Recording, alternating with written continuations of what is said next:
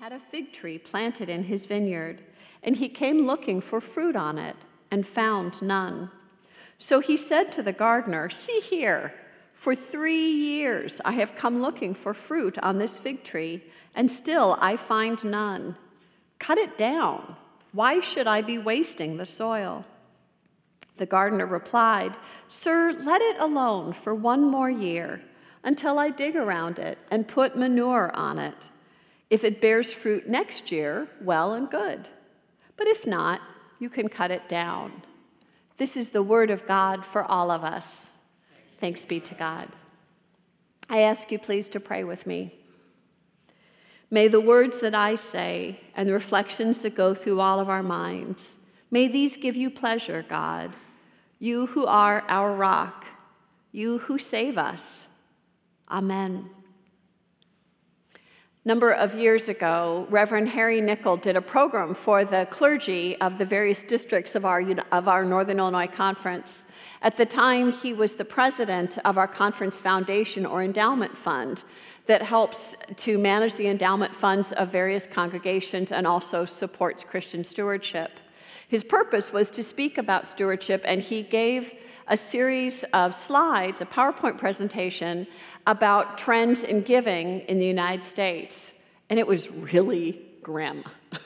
So he showed how back in the 40s and 50s, people in the United States were often very generous, and almost all of their charitable gifts went toward congregations or to Christian organizations, to nonprofits related to congregations. Over the years, that trend has really shifted, and now no longer is the bulk of the money that is given to nonprofits, no longer is that given primarily to congregations or congregational-related entities. Rather, the majority of the money goes to colleges and universities and medical centers. And the proportion of giving that goes toward churches has gone from the vast majority down to a much smaller amount.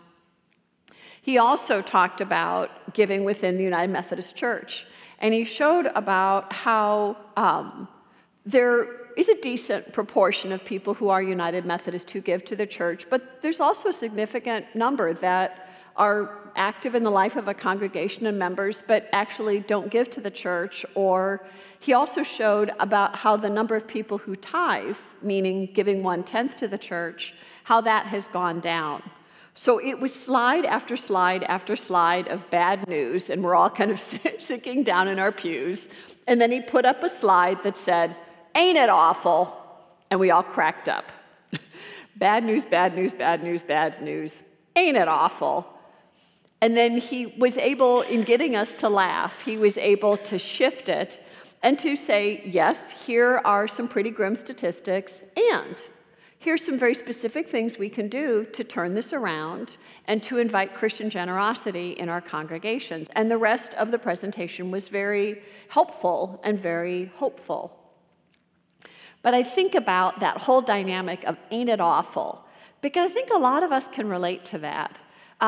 It's really easy and really common to point to something going on out there. Ain't it awful? And so I want to give you a chance. We're going to do a little call and response here. I'm going to describe something, and you're going to respond to ain't it awful. So first we're going to practice with ain't it awful. Ain't it awful? Ain't it awful? So we can come up with all sorts of things. So issues in the state of Illinois. Gridlock in Washington, D.C. The rise of addictions in American life. Kids addicted to social media. How many people that we know have illnesses and struggles? We could go about 20 minutes, couldn't we? Like we could just go on and on and on with all these things going on out there, and isn't it awful? And they are awful, but that's not necessarily the end of the story. Too often, we give our energy to the first part of that, to pointing out what out there is awful.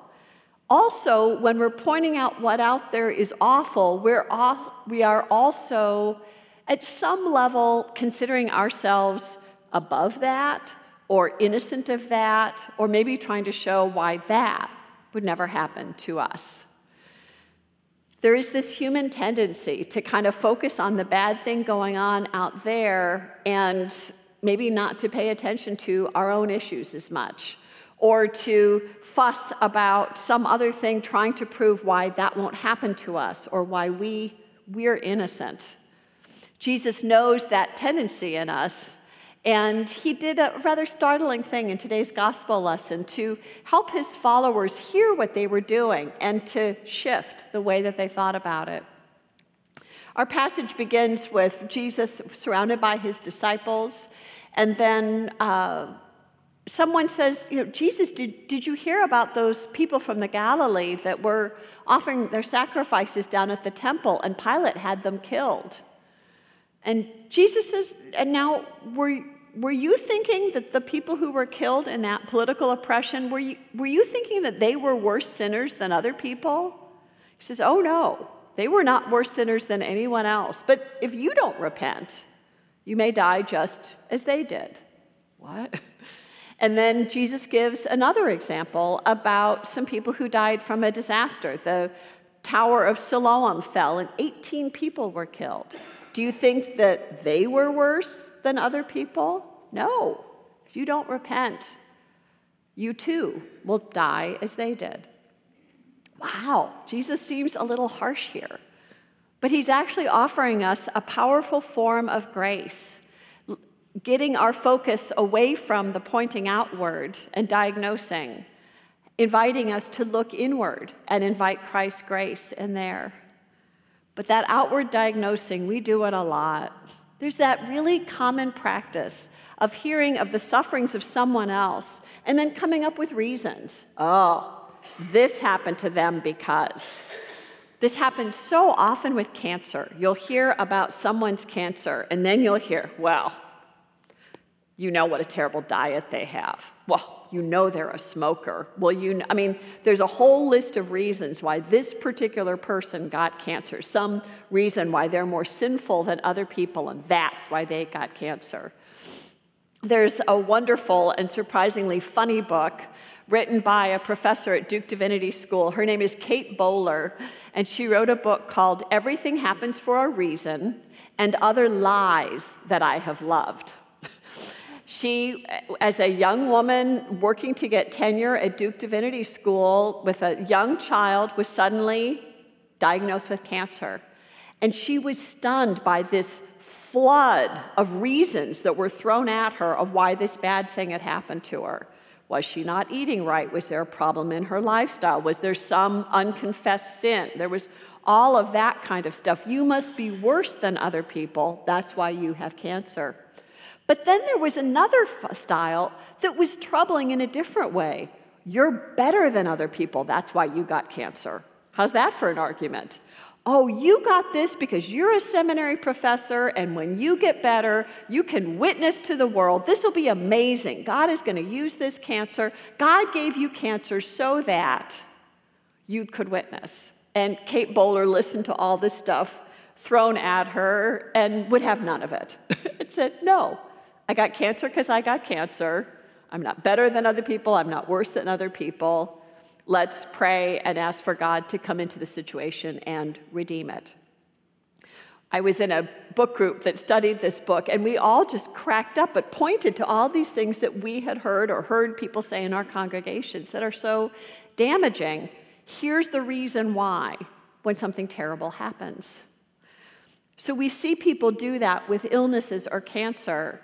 We also see people do it when there's problems in a family.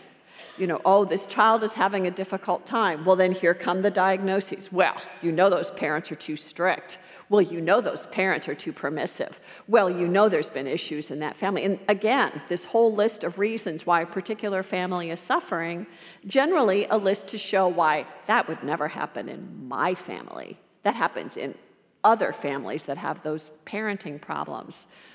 So easy to point to the sufferings of others and come up with excuses or reasons that indirectly are a way to distance ourselves from it. Oh, that suffering won't happen to us. So after Jesus spoke about the suffering of those who were killed while offering their sacrifices, he then gave the example coming out of just a natural disaster. A tower fell and 18 people were killed. Once again, in this situation where they couldn't possibly have been guilty or brought that on, still, they suffered and they died. And Jesus points to that. Do you think they were worse? No. But if you do not repent, you too will perish. What Jesus is basically saying is stop pointing outward and start dealing with your own mess. Stop coming up with excuses for why that person deserved it or why you might be exempt. Look at your own life. Jesus pushes us to open our hearts to the Holy Spirit, to allow God to see what is in our hearts and what kind of attitudes or behaviors may have crept into our souls that aren't healthy and aren't life-giving and are not worthy of someone who follows Jesus, how we can invite the Spirit to come in and clean that out of us and give us new life. Jesus is pushing his disciples on their need to repent. May seem like a harsh word, but it's not. It's a loving word. He is letting them know that all that energy spent on pointing out to others and diagnosing other people's problems gets us nowhere. In fact, can leave us feeling more sad or more desperate. But when we open our hearts to Christ's love and grace now, when we repent, when we confess what we know that is not of God and invite the Holy Spirit to change us, there's new possibilities, there's new life, and there's freedom. And that's available right now. None of us needs to wait to repent, to invite Christ into our lives, and to experience that sense of right relationship or justifying grace. Brothers and sisters, I think most of us want to avoid suffering. I certainly do. And yet the truth is we will suffer. And yes, there's certain things that we do in our lives that increase our experience of suffering, but there's also suffering that's just going to come to us in the nature of day-to-day life. And following Jesus does not exempt us from suffering. Frankly, following Jesus in a certain way will increase our suffering. Because when we follow Jesus, we allow ourselves to be formed into the body of Christ. And then if one part of the body suffers, we all suffer with it.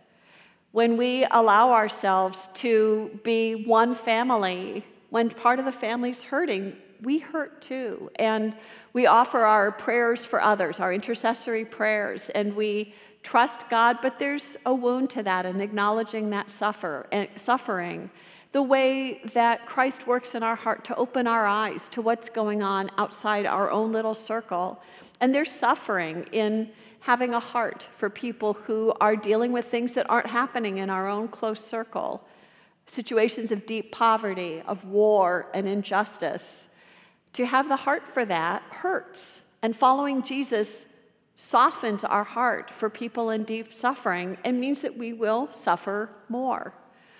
Following Jesus and repenting does not reduce our likelihood of suffering. It actually increases it, but it also means that we can be in right relationship with God when that suffering comes. And what a difference it makes to be right with God in times of suffering. It doesn't prevent the suffering, but it helps us bear it and understand it in a new and powerful way. Are repentance and suffering the end of the story? They're not. Jesus goes on and tells the story of that fig tree, the fig tree that looks hopeless, that the owner of the property, come on, no fruit after 3 years, I'm giving up. But perhaps the gardener knows that that fig tree hadn't received quite enough attention. And so the gardener says, let me dig around it. Let me put some fertilizer on it. Give it a year. Let's see if it bears fruit. We don't know whether that fig tree will bear fruit in a year, but let's help it. Let's support it and give it a chance. In the same way, our own spiritual lives may be very fruitful right now, or they may look a whole lot like my pathetic plant. Lent is a beautiful time to water and fertilize and give some sunlight to our souls, to think about what kind of food our souls need to be strengthened and clarified in our day-to-day lives. Lent is a beautiful time to increase our reading of Scripture, or to rededicate ourselves to our worship lives, or to serve in a way that might be new to us, to extend ourselves in the name of Jesus. And in that offering ourselves for Christ's fruitfulness, we may well bear fruit, fruit that will last. Christ wants us to be people who bear fruit, the fruits of the Spirit, and love, joy, peace, patience, generosity, all of those qualities that reflect Christ's love and presence in us. With some good care this Lent, who knows what fruit Christ can bring out of us. So when we are focused on pointing outward and ain't it awful, Christ invites us to look at that, to recognize we do that, and then to laugh, to know that following Jesus will not exempt us from suffering, but instead that we can open our hearts, we can repent, we can ask for new life, and receive freedom and new possibilities, so that when someone around us starts in on, ain't it awful, we can say, yes, but I saw God working here. Thanks be to God. Amen.